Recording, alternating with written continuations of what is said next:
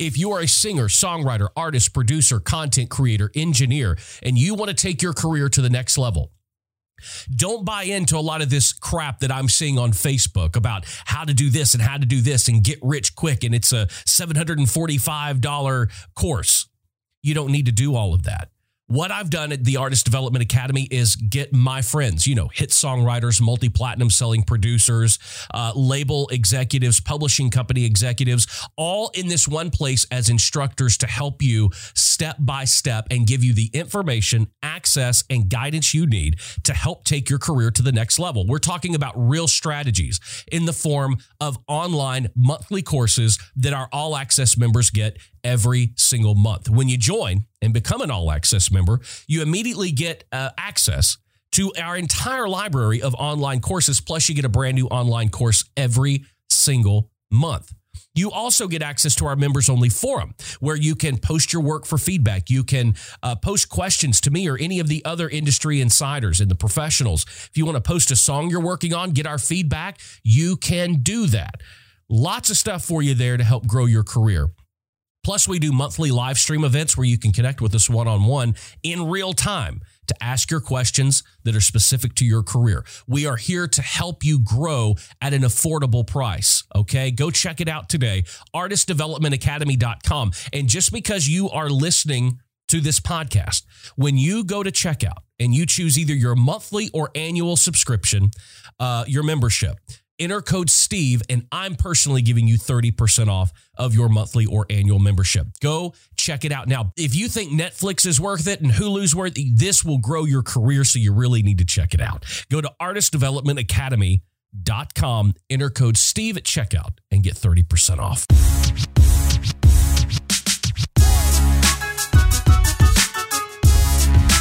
Today's guest has, 3 platinum albums, 10 gold albums, 5 gold singles. He's acted in over 60 films, including, Hudson Hawk, Staying Alive, Fred Claus, Tombstone. He's written and recorded compositions for 9 films, including Rocky 1, Rocky 2, Rocky 3, Rambo 2, Paradise Alley, and Over the Top, as well as The Expendables 2. By now, you probably already know. Well, you probably know by the title exactly who I'm talking about. But he also received Grammy and Golden Globe nominations for the original song he wrote for the Saturday Night Fever sequel, Staying Alive.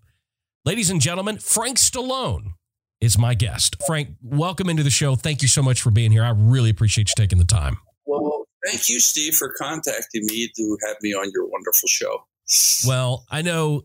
Yeah. The funny thing is, in researching for this, I was looking, it's, artist, songwriter, musician, actor, entrepreneur. Which one of these things does Frank Stallone consider himself to be?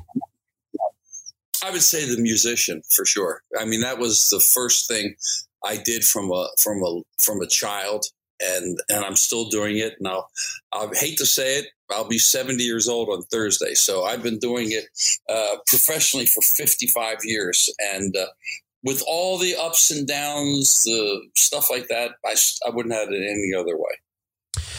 Let me ask you, and I want to get into a lot of it with you, but where do you see, because the music business as it stands today, the music that's being made today, the music that's being force-fed on the public today, what do you think where we are in the business right now versus the music that you started making, that you still continue to make?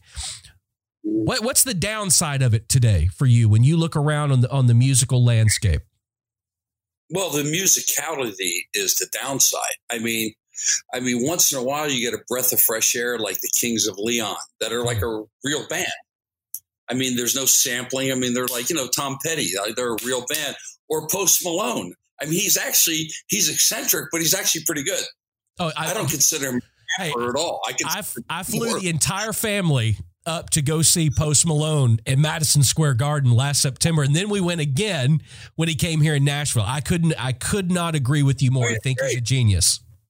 I asked a friend of his that's very good. I go, why does he live in Utah? He goes, because he loves shooting 50 caliber rifles. he's a gun nut. Even though he drives around these gaudy Rolls Royces, he just hangs around. He loves to shoot, and he's like a real, Second Amendment type guy. He's a real cool guy. So, but the business has changed. The expectation is different. I mean, when I came out, not as someone sound like an old arrow in my day, but in my day, and when my time came, I was up against Michael Jackson, the Police, Lionel Richie. I mean, there was a moment, I don't even know if I have it somewhere. There was a moment on one of the charts when I was above all those guys, not for long, but for a minute. In the hot. That's all that matters, is that minute. I was there. And, but again, all these guys, singer, songwriters, not so much sampling. I mean, so what happened to me is after like almost 20 years in the trenches, really nothing happening, when Staying Alive came out for me, that was my entree into the big time. Before I was on RCA, failed record, this, that. But that was like going from, it was almost a Rocky story, going from broke and within a year being nominated for Grammy and a Golden Globe and platinum records and all that stuff like that. So that was my Rocky story. But the thing was, so we worked on my solo album, my first solo album, and it didn't go over as well as we thought it would. I mean, the record company was jazzed on it. They actually intercut 5 songs on the B-side of the 45 because they thought there were so many hits on the record. So that didn't go well. So I lost my record deal. Unfortunately, my people didn't get me a 3-record deal like everyone else got. And so I lost my deal. And then overnight, the business changed. It changed to, well, it was the early stages of, I guess, what you would call rap, hip hop. And no, I was writing with Lamont Dozier, Harry Nilsson. I was writing with some really good writers. I didn't know how to, the sampling and that's just not my bag. I don't write like that, and nor do I want to. And people like that music, God bless them, but it's not for me. So I decided to make a big band album because everyone always said, man, you should do a big band album. You can really do that stuff really well. So I financed my own record. I started my own record label, and I paid, and it was not cheap. I did this album with Sammy Nesco called In Love in Vain. Sammy had been nominated for many, many Grammys. He was Count Basie's conductor and arranger. I mean, he'd been around forever, and he's still around. He's like 95 years old. He's really well respected. He told me that he thought it was the best album he ever made because I let him do whatever orchestrations he wanted to do. And Tony Bennett actually wrote the liner notes to that album. So I'm saying, okay, this album comes out. Dean Martin's alive. Frank Sinatra's alive. Tony Bennett. So the guys are alive. I mean, it's not like, okay, Frank came in when they're all dead. So this is, again, this is my competition. Jack Jones, you name them, they're there. So the album comes out, and I must admit to myself, I think the album is stupendous. It's called In Love in Vain. It's on cdbaby.com, on my label. And I figured, well, I can't compete with the kids, the young guys doing the hip hop and sampling and, it's not like young MC. That's just not what I do. Right. But I can compete in the adult contemporary traditional big band stuff because there was no one my age. This is before Harry Connick. This is before Michael Bublé. The only one that did an album that was Linda Ronstadt, which was a great record, and Harry Nilsson, which was great. But that was it. So I figured I'm in. It's the lane new. Is open. Yeah, the lane is open. It's new material. It's new this. It's new that. Again, RCA Records goes, wow, we really like this thing. I said, oh my God, I'm so ecstatic. They call me up and goes, I swear to God, like a day before I signed the deal, nah, I don't think it's going to happen. We just had a regime change. I go, oh, Christ, here we go. So the album really never got to see the light of day. And it's a shame because it really is I think it's a great album because the arrangements, a lot of people, I don't do Sinatra songs per se. I do standards. This is before Rod Stewart. I do standards, but they're my own arrangements. Right. I mean, Sammy Nestigos and myself.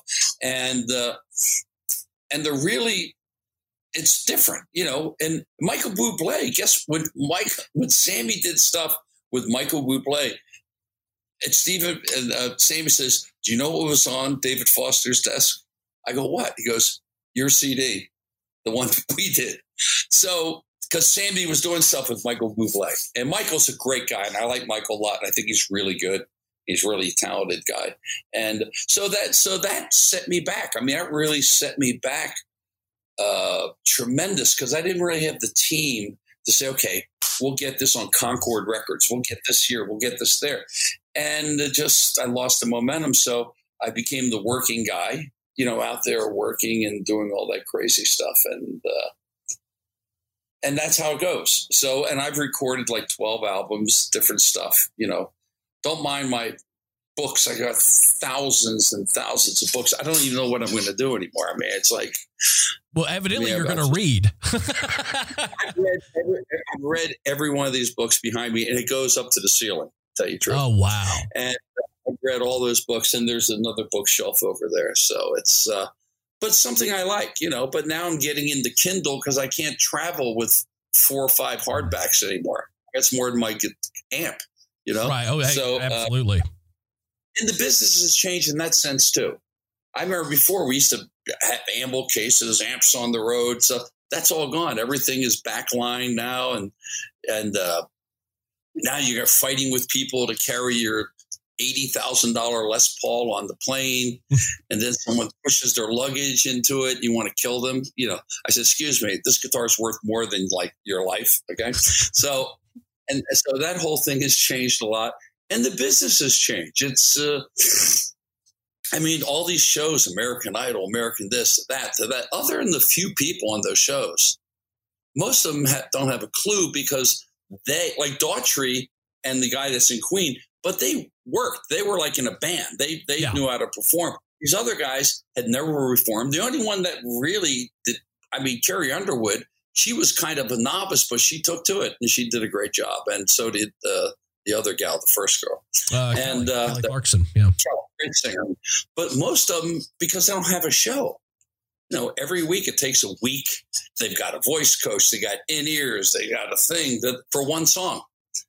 And I remember at that age, I was doing 160 minutes of music a night, 6 nights a week in bars. So you learn your craft, but there's a lot to performing live. And I get a lot of kudos for my live show because I've been doing it for so long. It's natural. I know how to gauge, when to do this. There's some audiences that want to hear talk and batter.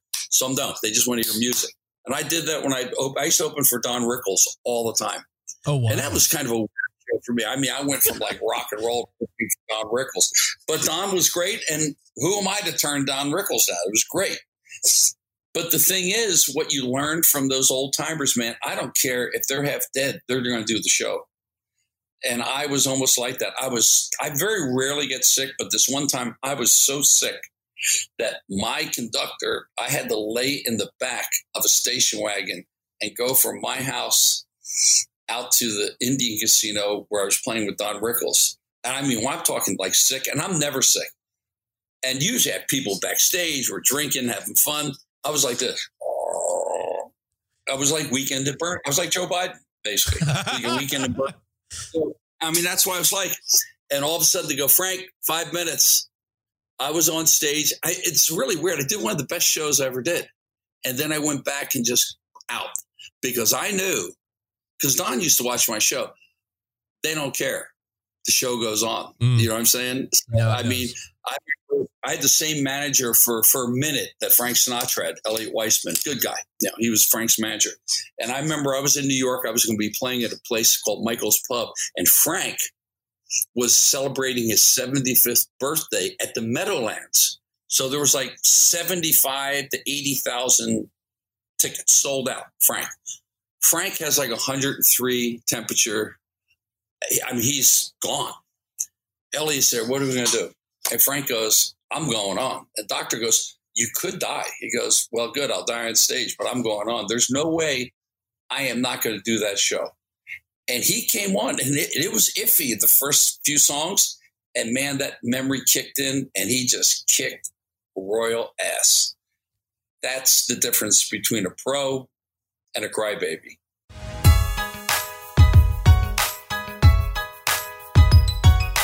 I remember back in 2003 when Entourage first debuted on HBO. It very quickly became one of my favorite shows at the time, and even almost 20 years later is still one of my favorite shows that has ever aired, that has ever been captured on film. I am honored today to have Entourage's creator, writer, and director joining me today on the Steve Freeman podcast. Doug Ellin is here. Thank you so much for being here, man. Thanks for having me. Yeah, man. I have to say, I don't remember, maybe because I was following Action Park Media, who you're adorning the hat of today, the podcast network that Kevin Conley has started. And I saw Victory, the podcast going up, and I was like, all right, I'm such a huge Entourage fan. I'm going to listen no matter what. And I was instantly hooked. And it made me literally go back and start watching Entourage from season 1, episode 1, the pilot, all the way through to last night. I finished season 8 again and watched the movie. And it was so cool because I noticed things the second time around that I didn't notice the first. And I want to get into all of that with you. But first, man, thanks for taking the time. I appreciate you being here. And I want to know how you got started in the business, man. I graduated Tulane in New Orleans and honestly got rejected from every law school. That was my plan. I had nothing to do with the movie business. I dreamt of it, but I didn't know anybody in it and had no idea. So a couple of people thought I was mildly amusing, said I should do stand-up comedy. And I told my parents I'm moving out to LA and I'm going to start doing stand-up comedy, which that did not go over very well with them after they spent all this hard-earned money on college. And we went from there and had some lucky breaks. I made some short films. I went to the American Film Institute for a year and, that was it. So, this business requires a few things. Obviously, you need some talent, but you need a lot of persistence and a lot of luck. And I was fortunate to have at least 2 of those things. So, well, hey, dude, sometimes all you need is one of those things. That's true. That is true. Well, how did the whole Entourage thing come about? I mean, I know a little bit about this because I've listened to every episode of the podcast, so I know. But for those that don't, how did the show come about? So again, Tulane connection, New Orleans. My friend, my manager at the time was also Mark's manager. I knew Mark for years before. And I made 2 movies and sold a bunch of scripts, and they came to me one day and said, Mark follows his friends around with a camera. They're a funny group. We think there's a show here.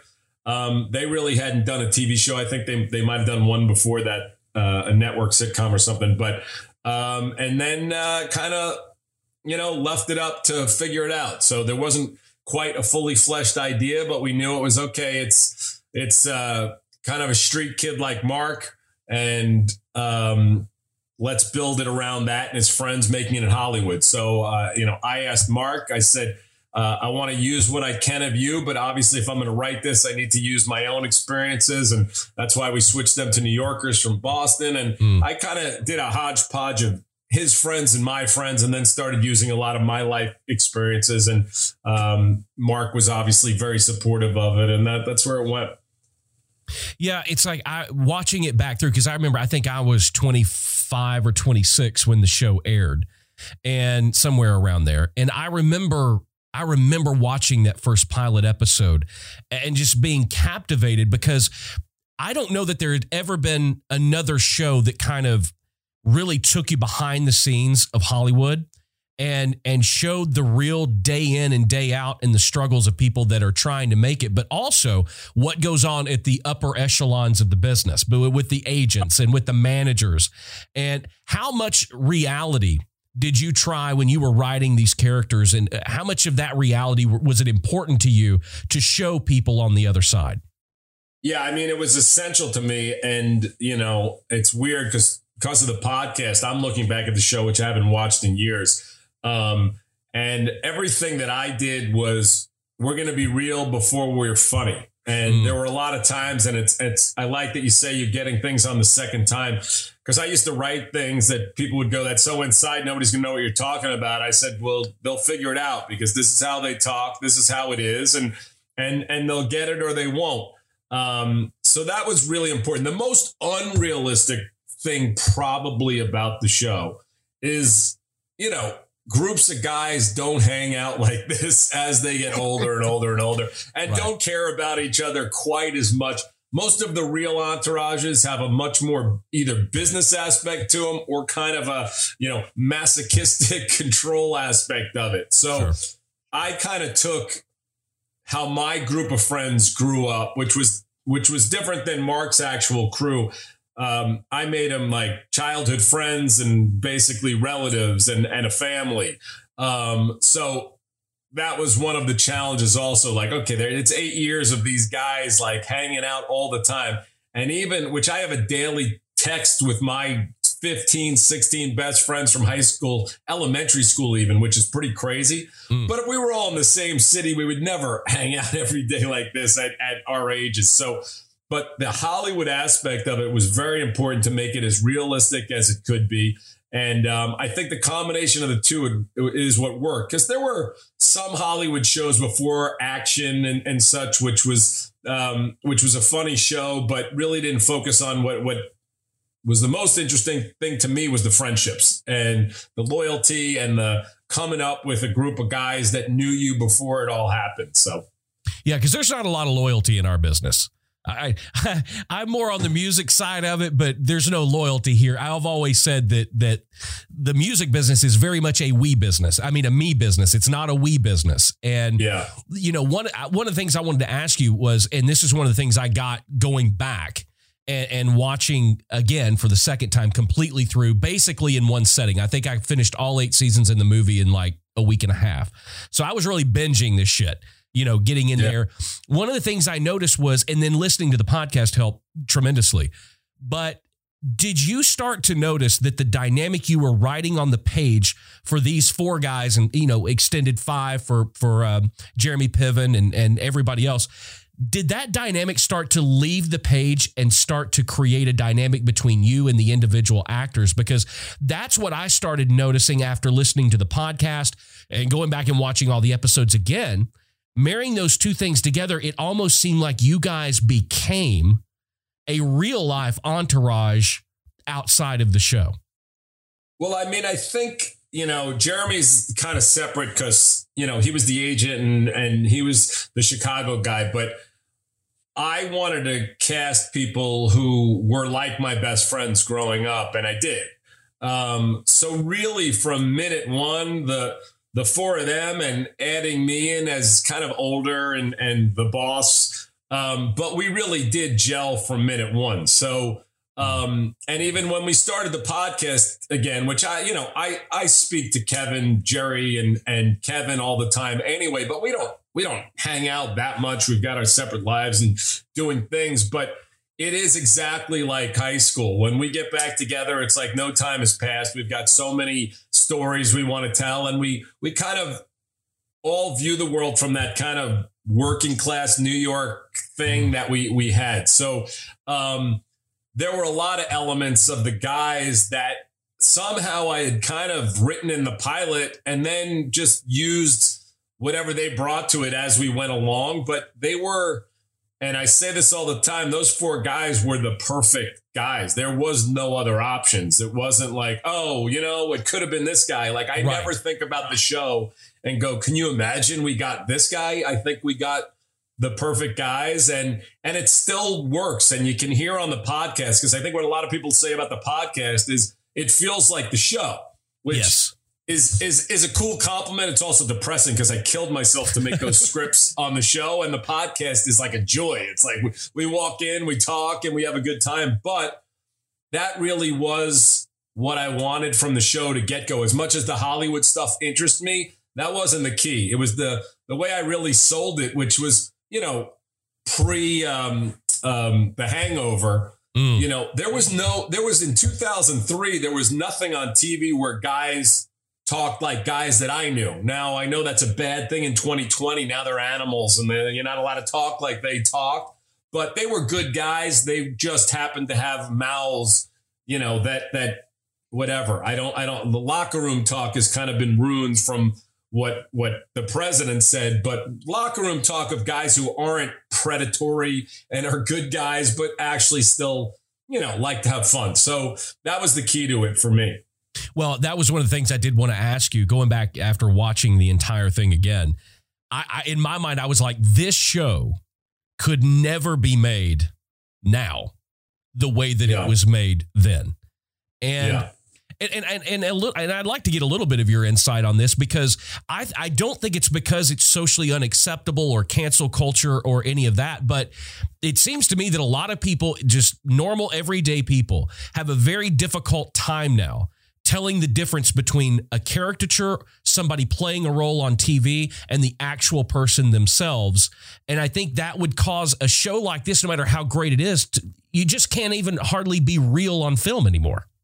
Yeah, well, I mean, it's an interesting question. And actually, today on our podcast, Larry Charles, who, if you don't know who he is one of the greats who Seinfeld, Curb Your Enthusiasm, Mad About You. He directed Borat. He directed The Dictator. He directed Bob Dylan in Masked and Anonymous. And we discussed all of this. And art is a time and a place. And Entourage was one of the most critically acclaimed shows on TV when it came out. New York Times said it was the best show on TV. We were nominated for Emmys and Golden Globes every year. But now a certain sect of people look back and go, oh, now you say, could it be written today? Of course it would be written today. And to be honest with you, I wouldn't write the same way, not because I was worried about the culture, but because the culture has shifted. But in 2003, that was very, very realistic to what the culture was. And separate and apart thought is, and again, I don't find it like, I was never writing trying to offend anybody anyway, but they're characters. And when you watch Goodfellas, if Joe Pesci makes a racial slur, you don't think Joe Pesci is a racist. Right. You think they're examining a certain group of people and how they were. And that's the same thing to me. But, listen, I'm 52 now. I have 2 kids, and the world has changed. And it's some of it is horrible. Some of the doing that to people. But comedians, writers, and artists, I wouldn't say they adjust, but they reflect the culture and the time that it's at. And, right now it's like, Dave Chappelle's one of the few guys who's able to voice, the concerns that everybody has in a way that doesn't offend. It doesn't offend people because he's so good and he's so brilliant at it. But, you can look back at stuff 20 years ago, stuff that I 30 years ago was obsessed with, Eddie Murphy, Richard Pryor, stuff I grew up on, and now go, oh my God, this is fun. But the truth is that was a reflection of the time, and you adjust for it. And some things last forever, which of course I hope Entourage does, but I understand how the times have shifted. And if it was starting today, it would definitely be written differently, not because I was forced to, but because my mind and the culture is different. But, one of the things about Entourage is the time people always said how prescient we were, how on ahead of the curve we were, and we were. And that's not to brag. That's not to do anything, but you need to watch it and remember it was 2003 to 2011, 12, and the world's a different place. So. Well, it's like watching it back. I was even in my head. My wife was watching some of it with me, and because I remember that was appointment viewing for us on Sunday night, and it was back before we had kids, and we were watching some last night. It's like, man, the lines that would come, and it's like, couldn't say that today, and not that it's not funny or not that I of course you would have to go really way out there to offend me, but as a creative, as a writer, do you find that creatively suppressive the way that things are today?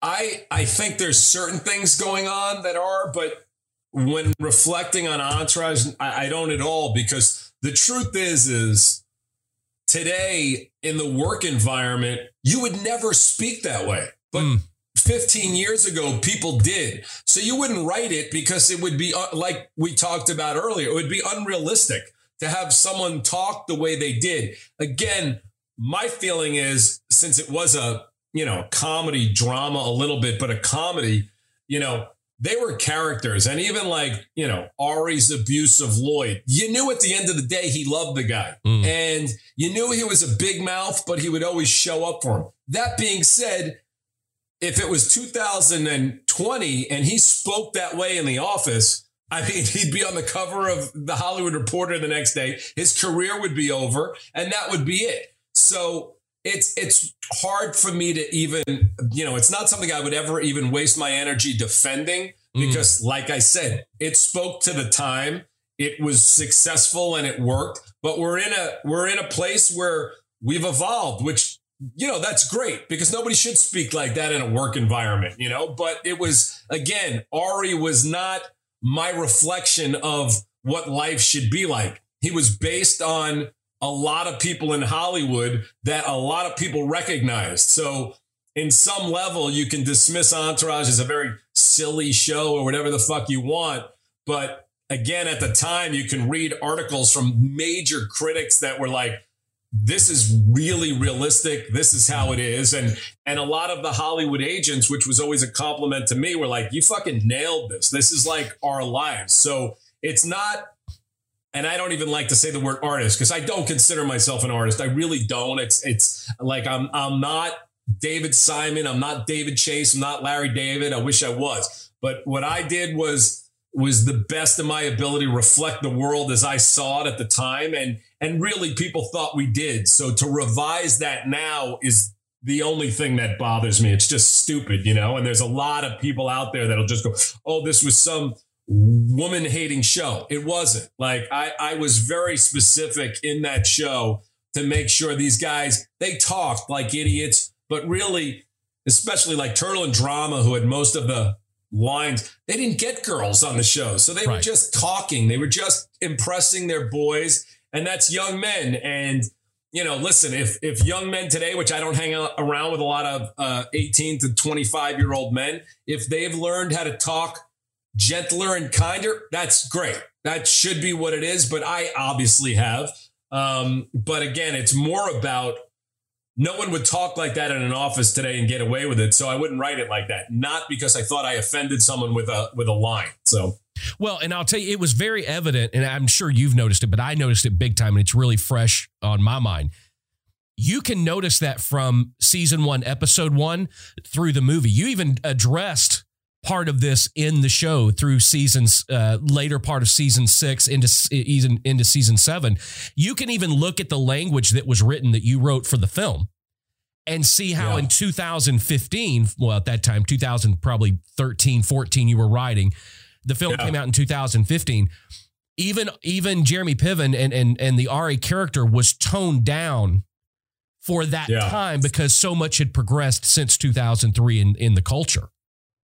Yeah, it definitely was. But I'll tell you, because it is interesting because the culture sometimes moves when you don't even see it. And the movie, which I'm glad you pointed out, was written almost 2 years before it came out. And the Me Too movement really started happening about 6 months to 18 months after the movie, like the real official, it's out there. But the truth is it was there. And like I said, the 8 years of the show, we were ahead of the curve. The movie might have been a little behind because the backlash was kind of shocking to me. I really didn't understand it because there's nothing worse. And like you say, maybe less in the movie than there was in the show. And again, the show wasn't considered like a raunchy, disgusting show. It was considered an intelligent, smart, funny show at the time. So the movie, I remember even, Emily Ratajkowski on the movie saying there were a couple of things that offended her. And I was like, oh, okay. And I kind of toned them down. But what I didn't realize is this shift was happening. And if you look at the last 5 years, the shift has been much bigger than even the previous 25 years. And Totally. there are movies now that I have watched literally 250 times in my life that when I watch them today, and I had watched them 5 years ago even, they make me go, whoa, like people are going to be offended by this. And there's no way as a thoughtful, decent human being, not that you're offended by it, but not that it doesn't make you pause for a minute. Simple movies like the greatest comedies of all time, Airplane, I could name 100 of them, The Jerk. You go, wow, this is going to be a thing. So there has been a real shift, more than I think in any previous time before. And it'll be interesting to see how that pans out, because to take away some of the great comedies of all time because they say something that, you know, may offend you now would be tragic. But it's also important to look at what it is and people to discuss the culture and today, you know, and I have a 16-year-old daughter. So even, you know, as I've grown in my own self, like I said earlier, I would never write a lot of that stuff just because it wouldn't happen. But I think that it's important for artists or just even low-level comics, whatever, to stay true to who they are and what they see, because those are the people. And again, I'm older now, but it's the young people who are usually ahead of the curve. And Lenny Bruce, when he was doing stand-up and cursing, people are like, what the hell is this? Andrew Dice Clay. But you push the envelope and you end up creating movements and stuff. And hopefully, you know, each generation gets a little better, a little more thoughtful, but you still are able to appreciate what was in the past, you know? You have heard his songs on the radio. He has had cuts with everyone from acts like Greg Allman, Montgomery Gentry, the Oak Ridge Boys, rock bands like Molly Hatchet, and even Kevin Costner. We're going to get into talking about that, Kevin Costner in the Modern West, and songs he has written for television, film, including the hit show Yellowstone. We're going to talk about that, and it's my pleasure to bring in my friend, Jack Williams. Jack, it is so awesome to have you here, man. Thanks for taking the time. I'm honored that you would have me here. This is great, man. Thanks. Oh, man, it is my pleasure. And hey, you know what? We have to add artist now to that moniker, because you've released the new project, which I do want to talk with you about. Those of you that want to find it, it is absolutely amazing. Don't search Jack Williams, search H. Jack Williams. And the project's called Already Dead. It came out May 1st. Some great music on there, and I want to get to that. But Jack, tell me about your journey as a songwriter, where you came from, how you got to town, and a little bit about your journey as a songwriter moving to Nashville. I don't know if we got enough time. Hey, we got all the time in the world, man. Well, to make a long story short, I started out as a roadie for a cover band in Cleveland called Law back in 1972. They were the biggest cover band on the East Coast. They had two. They were a split dimensional. They had a black singer and a black bass player and a white guitar player and a white drummer. And they founded the Agora Ballroom and the Agora Ballroom Circuit. And I went on as their roadie. They didn't have it. I went to see them one night and they didn't have a roadie. And I asked them if I could do it. And they said, yeah. And then I started writing songs. I wanted to write, so I started writing poems and stuff like that, and ended up writing a song with their lead singer. And that was it. End of story for them. And then I decided I was going to be a songwriter. And so I started writing songs, and I would go to concerts and I would go backstage. And back then it was really easy to do that kind of stuff. You just had to be friends with the promoter, and they all liked budding songwriters at the time. And so I got to go backstage and meet whoever I wanted to meet, and started out with Peter Gabriel. I started with him. It was the first person I ever played it or showed him anything, and it was a poem. And he said, well, this isn't a song, this is a poem. You need to put music to it. And I went, oh. And he went, yeah, just go home, put your guitar, put some music to it, and then take the next step. And as I walked out the door, and he said, and remember, perseverance is the name of the game. I've been doing it now 45 years and still doing it. And that is perseverance. I mean, that led me to Richie Havens. I met Richie Havens, and Richie Havens took me under his wing, and he taught me a lot about songwriting. Then he pushed me onward. Then I met The Who, and it was my first publishing deal with Roger Daltrey and Pete Townsend. Signed with them for a year. And then from that, I ended up with Uriah Heep, worked with Ken Hensley for 5 years, and then came out of that and worked a little bit with Ronnie Van Zant and those guys. And then I moved to Jacksonville. And then from Jacksonville, I met Dickie Betts and Greg Allman. And Dickie convinced me to move here in the mid-'80s. I moved here in the mid-'80s. And Dickie Betts had a manager, Joe Sullivan, that owned a company called Sound 70 Productions. It was the biggest promoter in town. They also managed Charlie Daniels, God rest his soul. And I had just had a bunch of songs recorded by Uriah Heep, and Joe Sullivan introduced me to Noel Fox at Silver Line Gold Line that the Oak Ridge Boys owned, and they ended up signing me, and I got a couple Oak Ridge Boys cuts, and it just went on from there. I would get the odd cut. Next cut was a Greg Allman cut, and then, a Blackfoot cut. Nothing like the guys in town are getting, like with Jason Aldean or something like that. But they were all really, really cool, individual, classy little cuts, and put them all together, and they end up with a nice little picture. Well, so I still do it.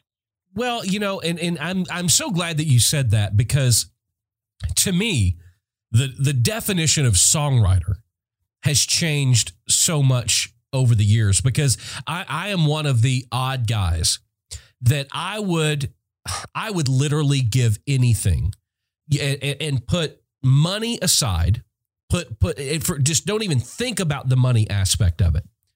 I love when I look over your discography and the people that you've worked with. You were writing songs and coming up in a time when, number one, the song did really matter. It did. And when you were dealing with artists like you were talking about, Blackfoot, The Who, I mean, just to be in those circles, I would much rather have come up through those ranks and in that time than having to deal with what we're calling the modern music business now. Because to me, it has so much more validity to it when you talk about those people. There are artists today, as a songwriter, I would rather have cuts on their records, even if they sold 5 copies. I would rather have that on my resume than a cut by Jason Aldean that sold 5 million copies. And I know for you, that's got to be a great feeling, because when you talk about bands like that, and I'll tell you, this is where I'm getting. You have played a part in music history. And you have worked with bands and had cuts on and worked with these artists that have framed and are basically the shoulders that everybody else is just standing on. And that's got to make you more proud to sit back and rest on your laurels than thinking, I am so enraged and entrapped and with this whole system of trying to get a cut on the next Florida Georgia Line record. Yes and no. You're right. Yeah, I mean, obviously, as a songwriter, the creative part is very important. But then at the same time, we all have our own insecurities, and I suppose because I've never had a number one country hit like everybody else I know in town has, that kind of makes me feel a little bit less than what they've done, because that's just me. But I don't chase it anymore. If it happens, it happens. If it doesn't happen, it doesn't happen. But I am, something like the Kevin Costner thing that just came out. I'm more proud of that than I'm proud of anything else in my life. I'll trade you one of my number ones for your Kevin Costner cut. I swear to God, that is about legacy. And whenever you can leave, and that's what I try to tell new artists and songwriters today, the goal is not to have a hit. The goal should be to leave a legacy and leave something behind you that you're proud of. Because I've written hit songs that I'm not proud of. I've written hit songs that I'll refuse to play at a songwriter's round because I just am not proud of it. And and I know you know that because you're a real craftsman. And we don't have very many craftsmen anymore. Now, there was a time, I mean, one of my Oak Ridge Boys songs, Everybody Wins, that song got cut just off of me playing the guitar and Jimbo singing it. I mean, Dwayne Allen, obviously, he gave us the idea, but I wrote the music and Jimbo wrote the lyrics. And then when it was all done, Dwayne had to sit in front of the producer and just played it. And that's how I got it. You can't get that. That doesn't happen anymore at all. Ever.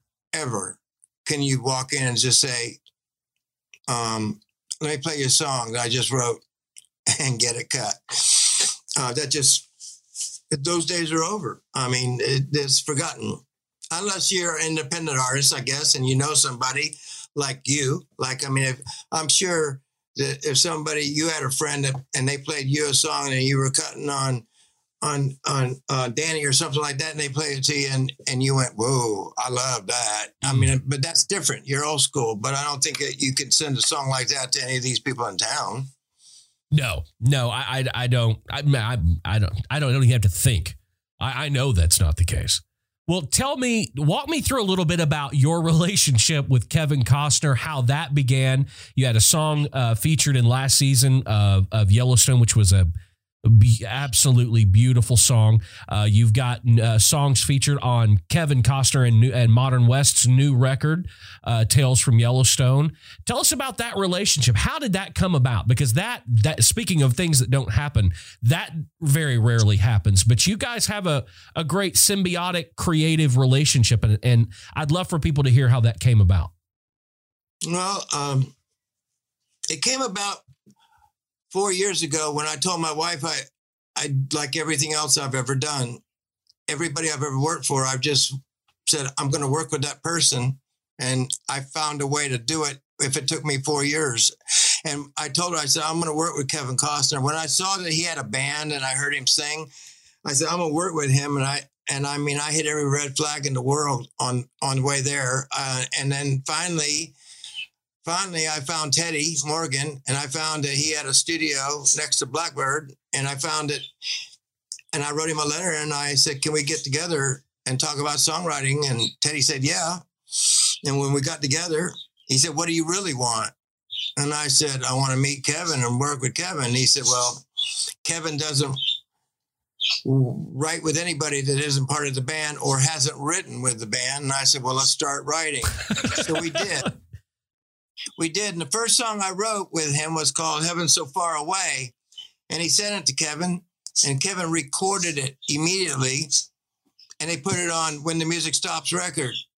And flash forward now, a year past that, Kevin Costner and Modern West were doing a short little tour over here. They did Florida, Georgia, and then they did a big club in Knoxville. And Teddy was going to drive that gig instead of go with the band. And I asked to come along. And he said, well, it's going to be a long night. He said, we don't play until 11 o'clock. He said, we're going to do a sound check at 3:30.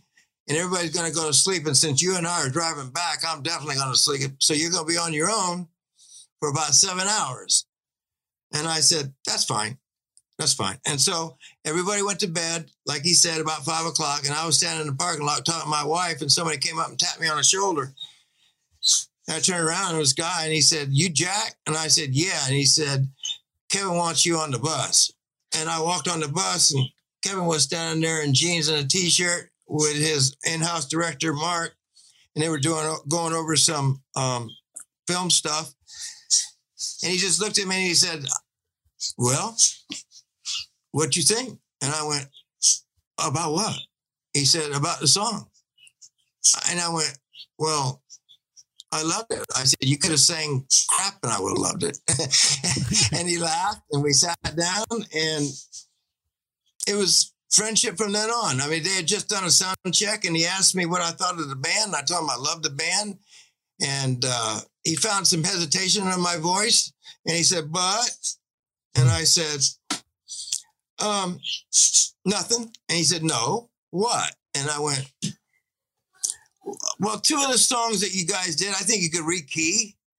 I said, it sounded like it was a little bit above your range. And he looked at me and said, that's what I've been trying to tell them for 2 years.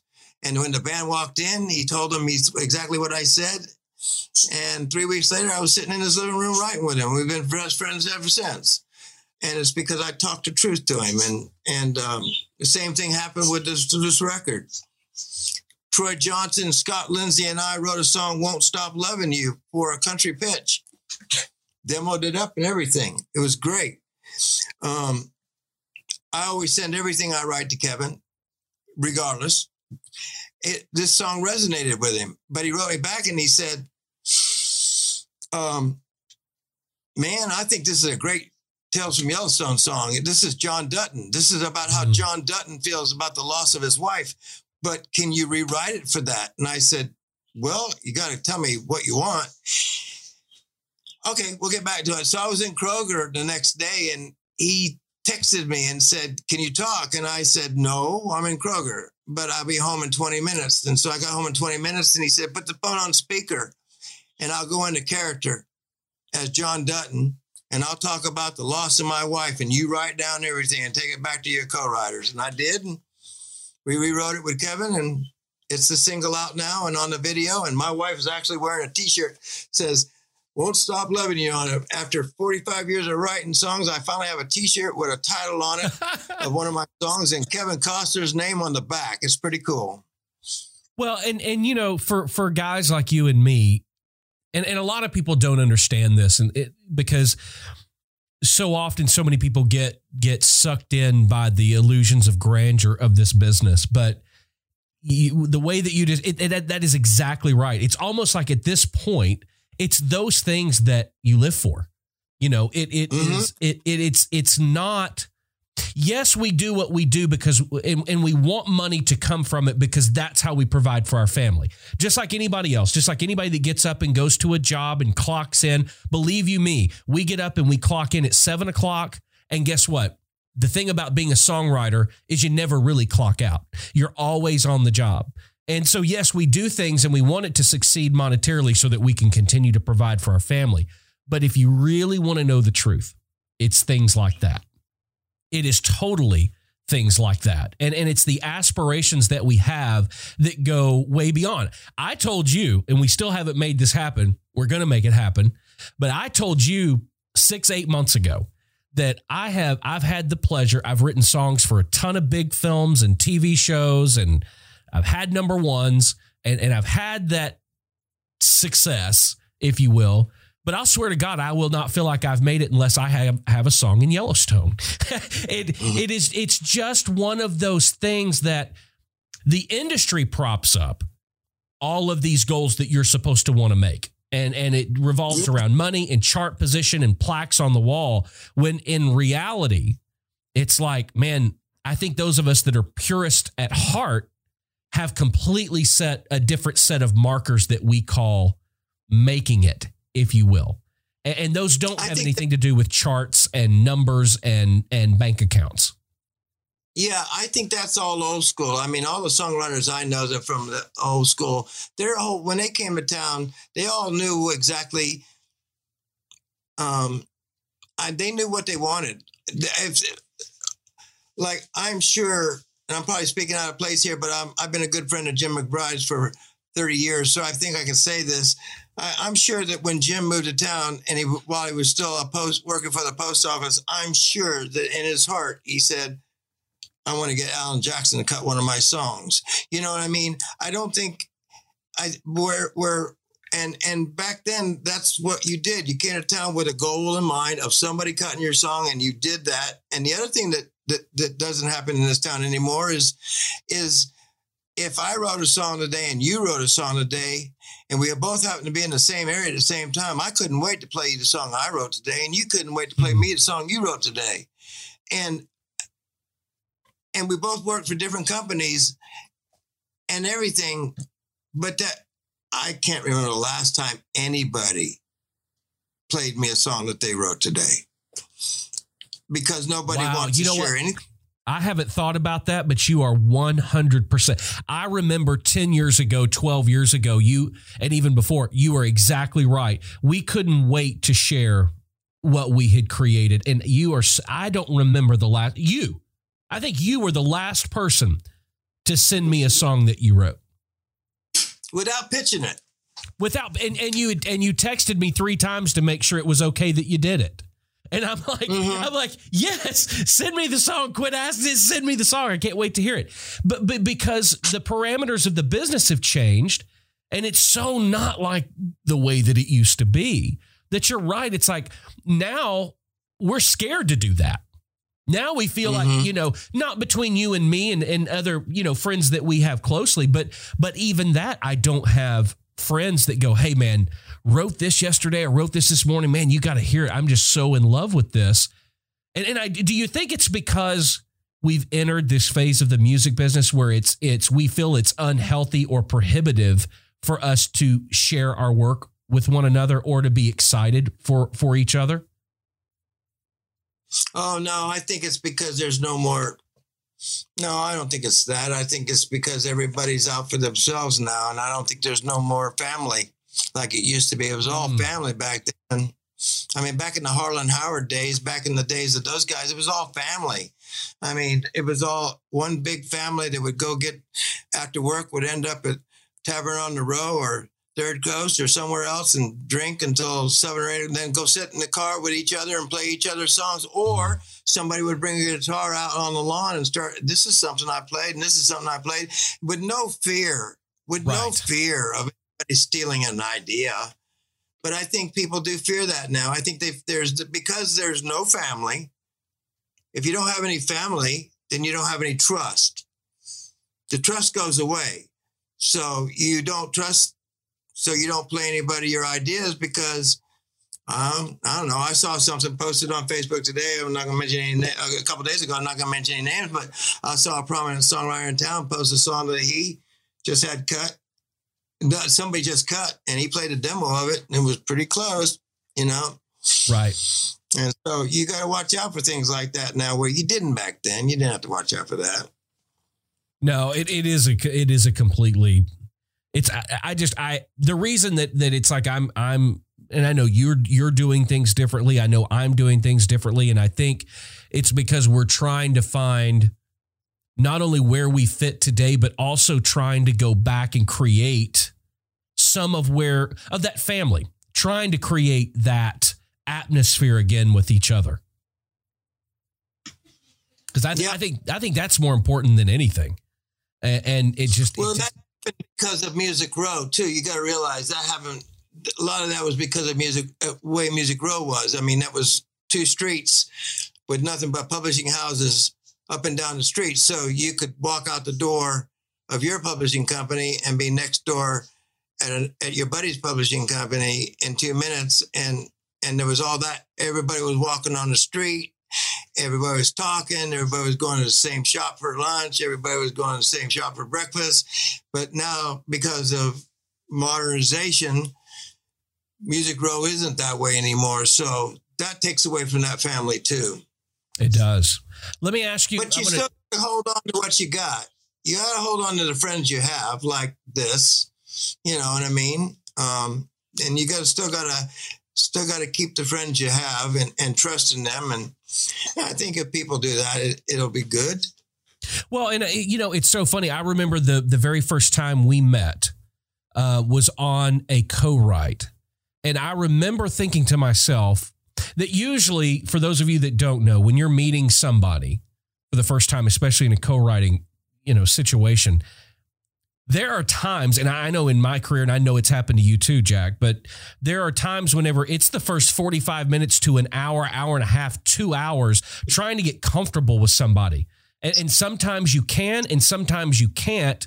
And I remember when you got to the right, it was just, it was that old school family feel. There was no, we got to fill each other out to see where it was just instant. And we got a great song because I respected you. There was no pre-qualification coming into the room. It was just two guys getting together to write a song with the song being the goal.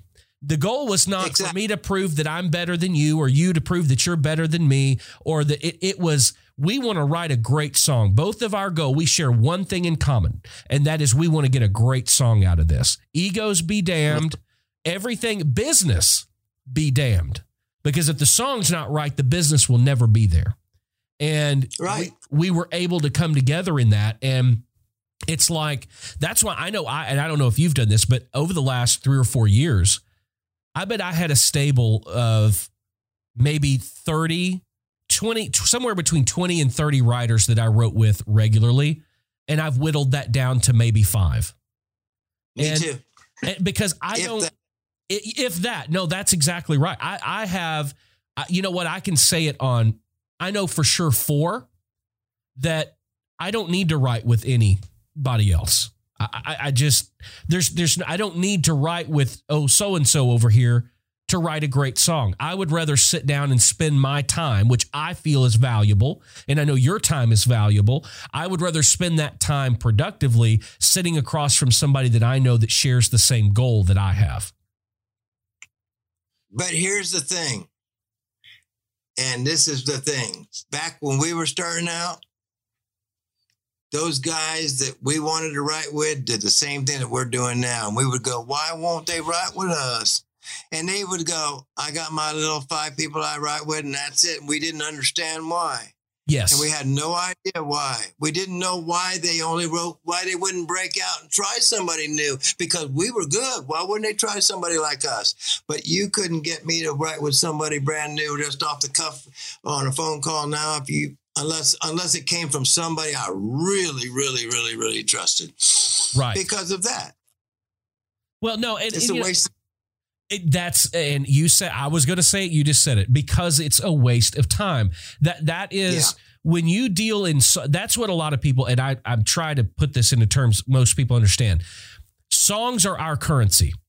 That is how we deal. That is how we pay for things. That is how we get by in life. Songs are our currency. They are our job. And a lot of new artists, new songwriters don't understand that if I've got 4 hours, 5 hours, 6 hours, or a day to write, why am I going to write with somebody that I don't know, that I'm going to have to develop that rapport with? Because it is our job. My job is to go in and get the best product possible. Why would I do that with somebody new whenever I can call Jack and go, Jack, man, I got a hell of an idea.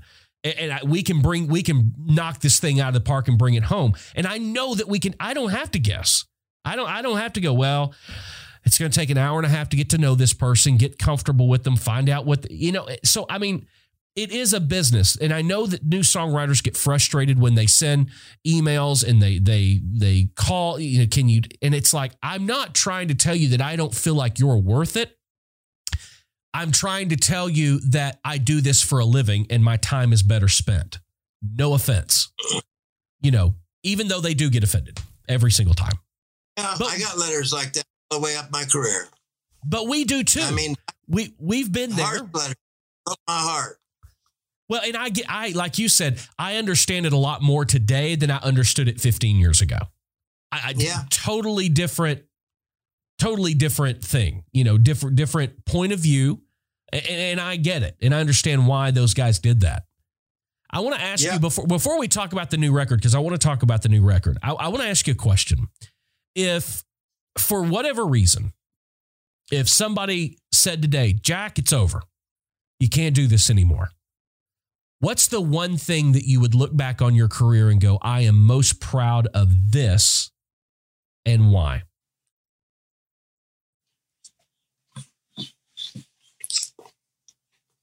Probably the time I spent with Uriah Heep. Really? Mm-hmm. Yeah, because it was a time in my life when I was just coming into myself, and I'm proud of the fact that somebody like Ken Hensley and Uriah Heep took me under their wing and allowed me to co-write with them. They were major rock stars, for God's sakes. I mean, I got to do demos with Alvin Lee and Mick Ralphs and George Harrison, and I mean, on my songs, and I learned, and all I had to do was keep my mouth shut and listen, and that helped form me. And I think I'm more. I wish those days would have lasted longer, but that's where my whole being started. I think was in those 2 or 3 years in London when I went over there and worked with those guys. That's awesome. I wondered if that's what you would say. That is awesome, because there is something about, constantly. We all look to the past, and it's like there's something about certain periods of our life that they define the rest of our lives. And it's like, that's interesting to hear. I ask everybody that question because I find the answer so interesting. So you've written all these songs, you've had all this experience. You've always been the guy behind the lyrics and the guy behind the melody. All of a sudden this year, Jack Williams decides he's going to jump in the artist pool, and you put out a brand new project at the beginning of May called Already Dead. Tell me what made you decide to do that and take that leap from songwriter to now artist/singer-songwriter. And then tell me a little bit about the project. Well, that was a combination of a couple different things. That was a combination of Scott Robinson, who owns Dual Tone Records with the Lumineers. He'd come 2 or 3 times to see me play at Leapers at Puckett's, and asked me why I didn't sing my own songs. I've always been afraid of my own voice because I work with such great singers every day that I keep my bar on singers is like my bar on guitar players. I mean, if I can't get near Tom Bukovac, then I'm no good. I mean, if I can't sing like Troy Johnson, then I can't sing, So I just was never proud of my voice. But back in the day when I worked with Richie Havens, he did the same thing. He said, you need to sing your own songs. And finally, when I got with Jills at Anthem, between Jills and Scott, and everybody was like, okay, this is the sound that TV and film are looking for, your voice. This is listen to TV, listen to Sons of Anarchy, listen to Justified, listen to the songs that are getting cut for those TV shows. It's all dark, raspy voices. And, and Leonard Cohen, Tom Waits, this style of voice, that's the kind of voice I have. And so I got together with Adam Box from the Brothers Osborne, and he said, I'll produce it if you write it. And we write it together, and I got with him and Mark Marchetti, who is Peggy Lynn, Loretta Lynn's son-in-law. And between the three of us, we wrote those songs, and I did it. And then when the people at Anthem Film and TV heard it, and the film and TV people heard it, they said, this is exactly what we were looking for. And that gave me confidence to continue doing it. I don't know if you're not going to see me on tour or anything like that, but I don't have a problem going out and playing this stuff. And I love to play live, but I have a lot more confidence now because of that. And I got to write what I wanted to write. I got to write about my childhood, and I got to write about bad things that country music won't let you write about, Right. Which is what TV wants to hear. That is exactly right. It is. And I love so much more doing stuff for TV and film than I ever have writing for artists or other. It just, to me, it allows me to be ultimately creative, which is why we all got into this in the first place, because we had something we wanted to express, something we wanted to say. And TV, film, really, I found, and I don't know about you, but that feels like more like my home. That's where I can be me. Yeah, exactly. You can write what you want to write. I mean, if you were abandoned as a child, you can write that song and they'll put it on behind the scene that works, So, I mean, or or if somebody cheated on you and broke your heart, and you can go ahead and call her a bitch, because that works where you can't on radio, so. No, it's 100% true. You guys, you need to go. I wait something with you, because here's the thing. The thing about film and TV is the only good thing about COVID, if there's anything good about COVID, is that right now there's no shooting being done. And music is the last thing to go in. We know that. So as for like a show like Yellowstone, I haven't even begun shooting Yellowstone and don't know when. Probably be the end of August, which means it'll be early next year before they even start looking for songs. So you got all that time to find out what's going on and what the storyline is, and then write a few songs that might back up those storylines. So there's plenty of time for all of that kind of stuff. And it's really just about that, Yeah, totally. For those of you watching and or listening, make sure you go check out Jack's project, Already Dead. You can find it everywhere you buy or stream your music. Search for H. Jack Williams. It's called Already Dead, and you're going to love it. 5 songs, Devil Road, Ain't No More, Already Dead, Change, Oh God. They're all great. I guarantee that when you first start listening, you're not going to expect what you're going to get, but what you get, you are going to absolutely 110% love. So go check it out. Already Dead. It's available now everywhere you buy and stream your music. Well, Jack, thank you for doing this, man. Thank you for taking the time. And you and I actually have a couple of songs we've written together that are going to be coming out in a few short months. On a new artist that we're excited about. And maybe when that happens, I'll have you back on. Maybe this whole COVID thing will be done and I can have you here in the studio.